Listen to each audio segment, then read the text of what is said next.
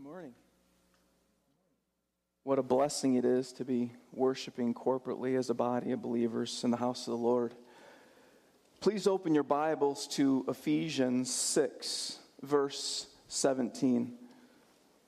Open your Bibles to Ephesians 6, verse 17, where we'll actually begin and end this morning. We're going to jump right into the text because we have a lot to get through.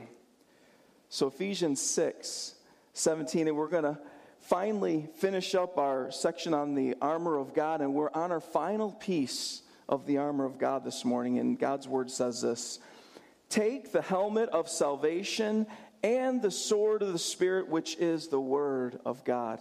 As we begin this morning, let's go to our Lord in prayer.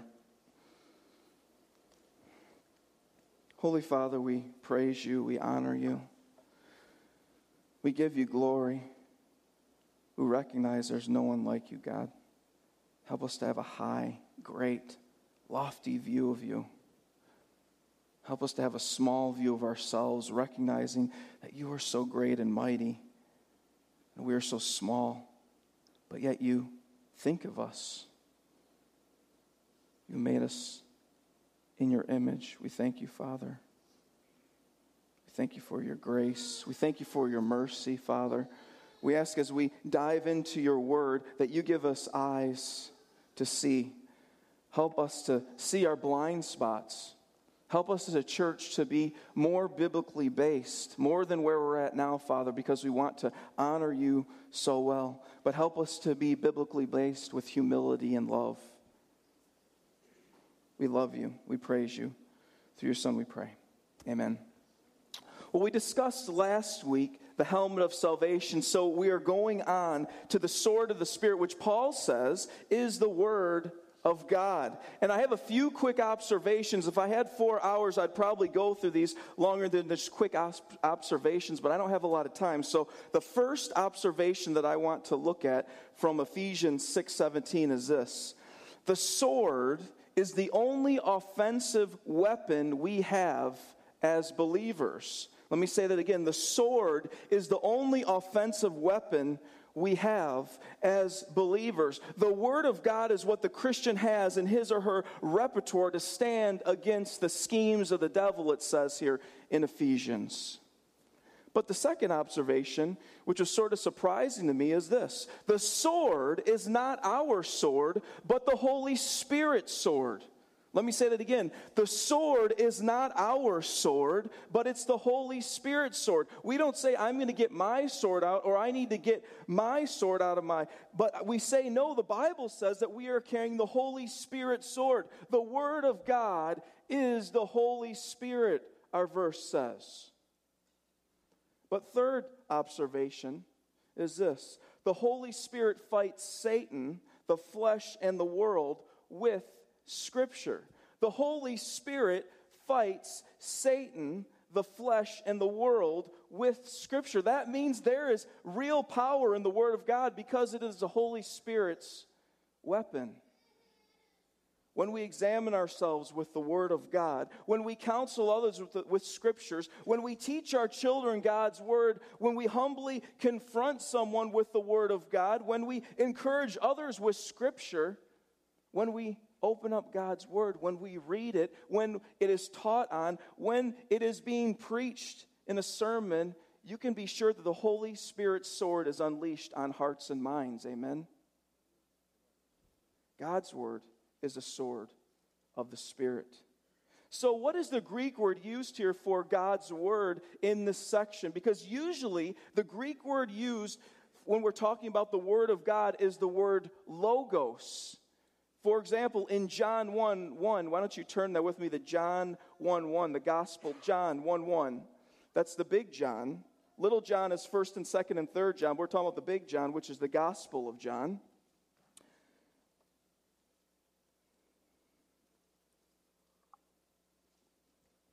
And John 1:1 here uses logos 3 times.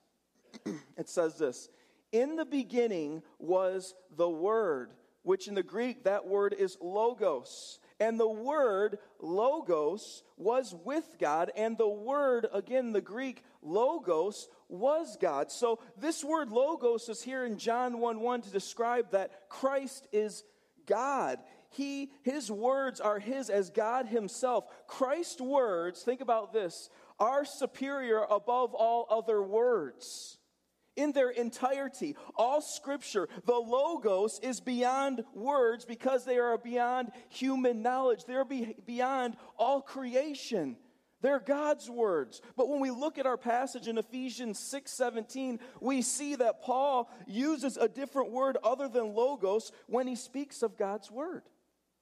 Let's go back to Ephesians 6:17, and we're going to look at the second half of it, of verse 17, which says this, and the sword of the Spirit, which is the word of God. The Greek term for word here is rhema, which means a word or a phrase or a statement or a passage of Scripture. Paul is saying that each specific word, each specific section, each specific passage of Scripture is powerful. It is the rhema, the word of God, is the sword of the Spirit. Paul uses the Greek word here, rhema, instead of logos to describe the word of God because he is being specific, trying to get us to understand that each word, each passage is powerful within themselves. We are called to use the rhema, the word, to competently counsel others and ourselves in the word of God with the issues of life that we're facing as believers. We'll use specific passages to tackle various issues that we and others are facing. It's not good enough to generalize God's word or to paraphrase God's word when we're counseling others. For example, when we have devotions at our house at night with the children, I often ask them various questions of the story that we're talking about. And sometimes my children daydream. They're 2 and 4. They sometimes daydream and they're thinking of things as I'm reading the story, and all of a sudden I'll ask them a question. And when they don't know the answer, they give me, what would I say, their educated guesses, generic answers like, for example, Luke, for example, who was in the ark with Noah? He said God. I wasn't asking you to actually say anything, but he said God, right? No, that's not really the answer I was looking for. It's God, but when he doesn't know the answer, he gives me this generic answer, but actually, no, well, God was in the ark with Noah, but that's not what I was looking for. Okay, I'm going to get myself in trouble here. This guy's speaking heresy. God's not everywhere. Okay. But anyway, they have these answers down where they don't know the answer. It must be God, Jesus, grace, or sin. That covers all their bases is what they think in the answers that they give me. And so often it seems Christians mishandle the Word of God this way because they have not made God's Word a priority in their life. They are not prepared to help others or even themselves from God's Word when tragedies, when trials, when problems arise.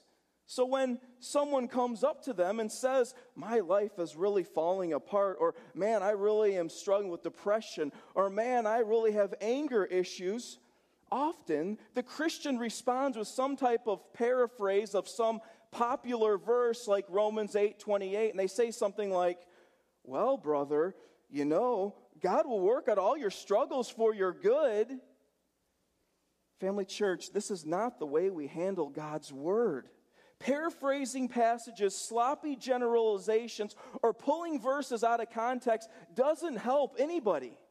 If anything, it misrepresents Scripture, which means we are misrepresenting God at that moment. We must be wise in the way we handle God's word. We must apply appropriate passages of Scripture to the problems that we and others are facing, which leads to point number 1. We are called to use God's word with skill and precision. Point number 1 says we are called to use God's word with skill and precision. How precise, how skillful are we with God's word this morning? How do we handle the word of God when we're in a trial, when we're in a struggle, when we have a problem? What about when others that we know are in crisis? Are we opening up God's word and counseling them biblically? Because that's what we're called to do. What about when we're tempted to be controlled by worry? What about when fear is gripping our heart? What about when dark clouds come rolling in the form of depression? Where do we turn in the scriptures for help and hope? What about when we're arguing with our spouse? Where do we turn in the Word of God to help us with the conflict we're facing to find resolution? What about when a loved one passes away? What should we be meditating on in God's Word when we feel such a void, such an emptiness? The person we love so much is now gone. Where do we turn in God's Word? This is where the rubber meets the road, brothers and sisters. Real life is where we're called to actually live out God's Word. When Satan tries to tempt us, how do we use God's Word to combat the evil one? Similarly, Jesus was tempted in the wilderness by Satan as well. In Luke 4, verses 1 through 8, it'll actually be on the screen, but we're going to actually see how Jesus handled Satan. Luke 4, 1 through 8 says this. And Jesus, full of the Holy Spirit, returned from the Jordan and was led by the Spirit in the wilderness for 40 days, being tempted by the devil. And he ate nothing during those days. And when they were ended, he was hungry. Go figure. The devil said to him, if you are the Son of God, command this stone to become bread. And Jesus answered him, it is written, man shall not live by bread alone. And the devil took him up and showed him all the kingdoms of the world in a moment of time, and said to him, to you I will give all this authority and glory, for it has been delivered to me, and I will give it to whom I will. If you then will worship me, it will all be yours. And Jesus answered him, it is written, you shall worship the Lord your God, and in him only shall you serve. So Christ was led by the Holy Spirit to be tempted by Satan. We see God's sovereignty and his providence all over this one, right? How did Christ combat Satan's temptations? Did Jesus start throwing fireballs at Satan? Or shooting out laser beams out of his eyes at Satan? Or call down a legion of angels to destroy Satan? No, Jesus does none of the above. Jesus says, it is written, Satan. God's word says, Satan. Jesus starts quoting Bible verses at Satan. And it's not like Jesus used any verses. Jesus didn't do what many folks do today. Let me close my eyes. I'm going to open up the Word of God, and wherever my finger lands, that's what the Holy Spirit's leading me to. You must not be really now. That's not right. Let's try that again. No, that's not what he did here, right? That's not what he did. He went right to the passages that actually spoke to the problem that he was facing, the temptation, the deception that Satan was trying to use on him at that moment. That's how familiar, that's how much Christ knew the Word. That's what we're called to. Are we precise and skillful in the Word of God? Can we turn to places in the Scriptures to help others biblically? Dr. J. Adams, the great biblical counselor and theologian, says this: God's Word is as useful as for daily living as if God himself were with you, audibly answering your questions day by day.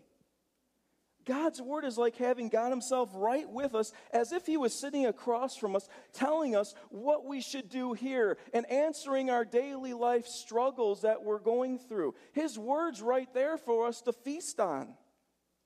Which leads to point number 2. We counsel ourselves and others biblically. Point number 2 says we counsel ourselves and others biblically. Why should we counsel ourselves and others biblically? Why should we come from the biblical standpoint? Well, as believers, we recognize that God's word is sufficient for all of life's issues. Let me ask us this morning, what competes with God's word when it comes to helping people with fear, with worry, with stress, anger, addictions, maybe marital problems, etc.? What competes with God's word? And the obvious answer is psychology. Psychology used to mean the study of the soul, which is quite ironic, because we believe that God's word is the only thing which can transform the heart of man. The only thing. But I'm sad to say that we have a lot of churches and pastors who say things like, we want to try to help our people, we want to counsel them, but when the problem just seems to get too deep, when the problem gets too serious, well, you know what? We're going to have to send them to the experts. We're going to have to outsource them to someone else because it's above our heads, obviously. We got to send them to the psychologist down the road. So let me ask you, let me get this straight. The secular psychologist who follows models of therapy that doesn't include God of the Bible, nor does their philosophy consider Satan the enemy of our souls, nor do they teach the gospel, nor do they handle how to deal with the sinful nature, nor do they counsel from God's word, and we're going to send our people to them? For the most serious of problems like marriage, fear, worry, depression, etc., we're going to send them to the secular psychologist? Our sufficiency is found in God's word, and we either believe it or we don't by how we live our lives. And we believe that is our responsibility to counsel one another with the word of God. The most qualified to counsel are those who are passionate about Christ and who know the scriptures. Those are the ones who are supposed to be counseling. Those are the people we send our people to, those that know the word of God. So what are some examples of maybe psychology contradicting God's word? I just want to give two quick examples here. The first example, psychology tells us in marriage that we are called to meet each other's needs. In marriage, this idea assumes that we are somewhat dependent on our spouse to be healthy ourselves. Does that sound right? Because I think I've heard a lot of churches say the same thing because they follow psychology. Scripture tells us that our spouse is not our needs meter at all, but Scripture says that Christ is our sufficiency alone. It's not my spouse. We could turn to passages all over Scripture, but I'll just look at one real quick, 1 Peter 1:3. You can just jot that down, 1 Peter 1:3, and it says, His divine power has granted to us all things that pertain to life and godliness through the knowledge of Him who called us to His own glory and excellence. Scripture reminds us that Christ is the one who meets our every need, not my spouse. I really put my wife in a bad situation when I look at her and expect her to do what only God can do. Or we could turn to another familiar passage like Ephesians 2:8. You can just jot that down again. Ephesians 2:8, which says, For by grace you have been saved through faith, and this is not of your own doing, it is a gift from God. We begin to recognize we don't deserve anything from God or anyone else, including our spouse. If we got what we deserved, what would we get? Hell, right? Scripture teaches that we deserve nothing more than hell, right? But that's not how God works. He is so graceful because thanks be to Christ, He has given us His grace, right? We get what we don't deserve. Grace helps us not to control our spouse or have wrong expectations on them. The second example that psychology contradicts the Bible is that many espouse with a psychological worldview as they call addictions like alcoholism or pornography a disease instead of sin.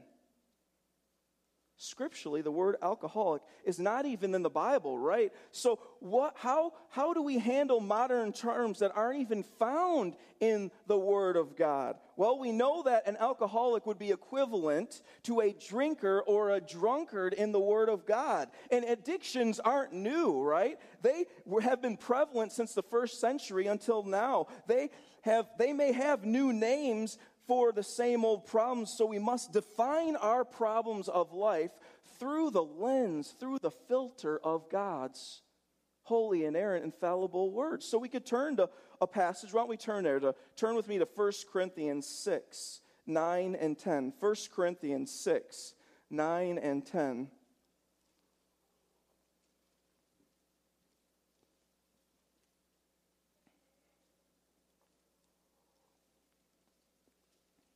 Paul's talking to the church at Corinth that had all sorts of problems. They were struggling in every area you can imagine, plunging deep into sin, no different than churches today. And he says this in 1 Corinthians 6, 9 and 10. Do you not know that the unrighteous will not inherit the kingdom of God? Do not be deceived. Neither the sexually immoral, nor idolaters, nor adulterers, nor men who practice homosexuality, nor thieves, nor the greedy, nor the drunkards, nor the revilers, nor the swindlers will inherit the kingdom of God. Scripture tells us that God is not sending people to hell for a disease, but he's sending people to hell because they live unrepentant, sinful lifestyles. That's why people go to hell. How well can we speak truth to those who are psychologized? This is what it means to counsel biblically, to use the Word of God with skill and precision. So another question we would ask is, how often are we in the Word of God? How often are we reading the Word of God? How well can we actually counsel somebody if we don't know the Word of God ourselves and we don't spend any time in it? The sword is not a decoration piece for us to set on the shelf or the mantle or the coffee table to collect dust. No, the goal of the Word of God is to live it out, read it, study it, wrestle in it, meditate on it, memorize it. Why? Because we are zealous for Christ. We're here to live for Christ, live for God. That's why the first century Christians gave up their lives. We're called to do the same today. Do we know the Word of God? Are we familiar in the Word of God? Are we students of Scripture? Point number 3 says we must be in the Word daily. Point number 3 says we must be in the Word daily. D.L. Moody once said, the Bible will keep you from sin, or sin will keep you from the Bible. Let me read that again. The Bible will keep you from sin, or sin will keep you from the Bible. Are we like David who said, your word have I hidden deep in my heart? Are we hungering and thirsting for righteousness, which is found in the Word of God? It seems to me, in our Christian society, it's okay not to really pray or read God's Word regularly. It's almost sort of cool. The legalism word pops up quickly when we start using words like being disciplined or scheduling time to study and read God's Word. But let me ask us this question then. If we aren't in the Word of God daily, who are we depending on, God or self? Self. It's evident, it's obvious. Jesus himself depended on the Word of God when he combated Satan, and yet many today have this nonchalant attitude that they can make it without God's Word. They can use their own wisdom to figure things out. I wonder if many are deceived, maybe a little arrogant or prideful to think they can make wise decisions without being saturated and guided by the Word of God, which is the sword of the Spirit. Turn with me to Hebrews 12:4. Hebrews 12:4, a very familiar passage speaking of the Word of God.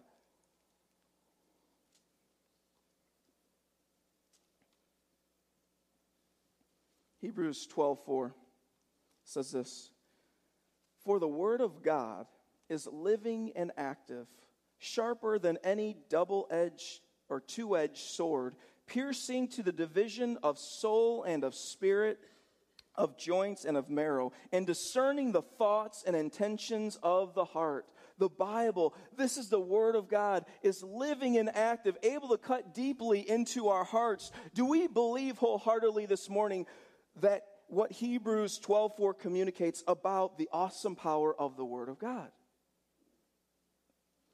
The Holy Spirit uses the Word of God like a sword to penetrate, to pierce the hardest, the coldest, the darkest of hearts. It has such power that it reaches people like you and me. What are the words of amazing grace? Luke, do you want to come up and sing them? No? Okay. Amazing grace, how sweet the sound that saved a wretch like me. There is nothing else in all the world that has such power that can transform wretches into saints. Which leads to point number 4. We're transformed by the Word of God. Point number 4 says, we are transformed by the Word of God. Have we experienced the transforming work of God's Word this morning? Are we reading God's Word daily? Does it translate into life transformation? Are we leaning on Scripture to deal with our own heart issues this morning? What about when we're in crisis? Are we depending on God's Word? Turn with me to James 1, 22 through 24. James 1, 22 through 24.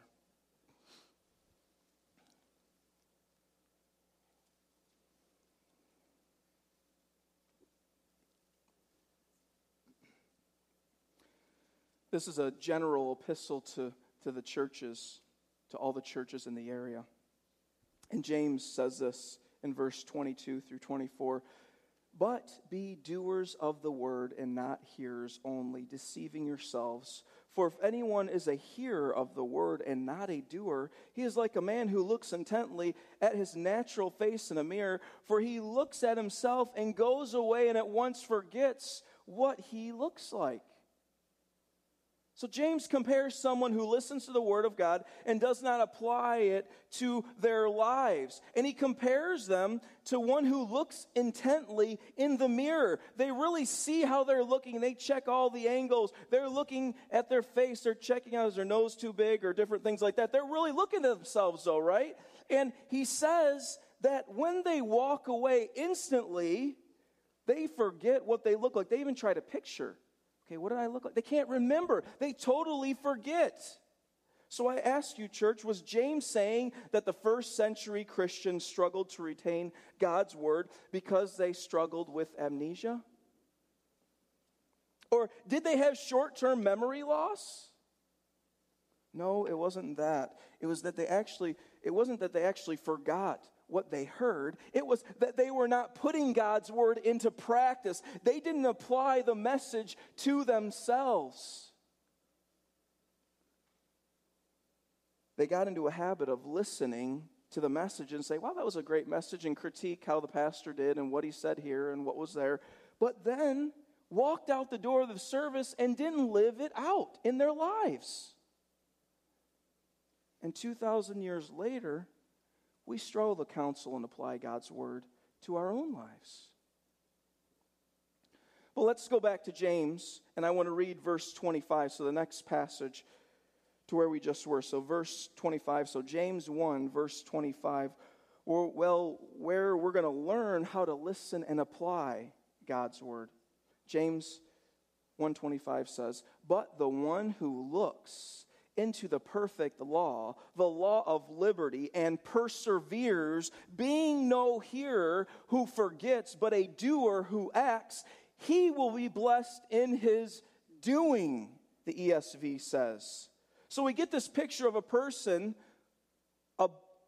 let me go back a little bit here, because the word for perseveres in this section, I better explain this. This word persevere that's in the English can be translated in the Greek, and it can also mean abides or remains. So we could say it this way, but the one who looks into the perfect law, the law of liberty, the one who perseveres or abides or remains in God's word, being no hearer who forgets, but a doer who acts, he will be blessed in his doing. So we get this picture of a person persevering, abiding, remaining in God's word as they live life. Whatever marital issues they're facing, whatever parenting struggles they're going through, whatever they face personally, they're abiding. They're remaining steadfast in the word of God. You get this picture of a person that's in a storm and they're walking forward and the wind's trying to blow them, the rain's hitting them hard, but they're persevering. They're going straight forward to where they need to be. That's what you get with the person here.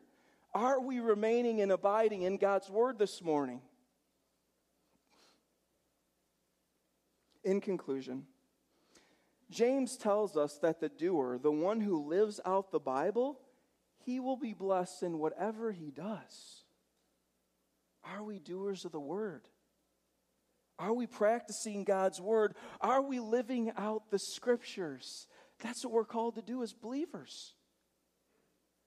If I told you I struggled with fear, how would you counsel me biblically?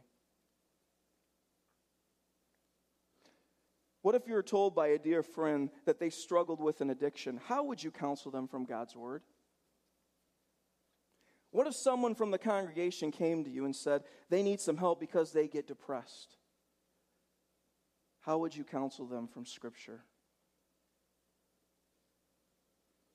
God's word tells us in 1 Peter 3:15, you can just jot it down, in our hearts, honor Christ the Lord as holy, always being prepared to make a defense to anyone who asks you for a reason for the hope that is in you. We are called, church, to be skillful, precise, accurate, prepared to use the sword of the Spirit, which is the Word of God. We are called to counsel one another biblically. May the family church be Christ-centered community rooted in God's Word. Let's go to our Lord in prayer. Holy Father, we praise you. We honor you, Father. We thank you for your inerrant, infallible word, Father, that allows us to see life. But more than that, we see Christ at the center of your word. That's what makes it so powerful. It's about a person. It's not just about rules and regulations, Father. We thank you for the Redeemer Christ, for what he has done for us. We thank you for your word that speaks to all issues of life. Help us to be more astute, to wrestle and work and spend time and pore over the word of God. Help us to be faithful to you. In Christ's name we pray. Amen.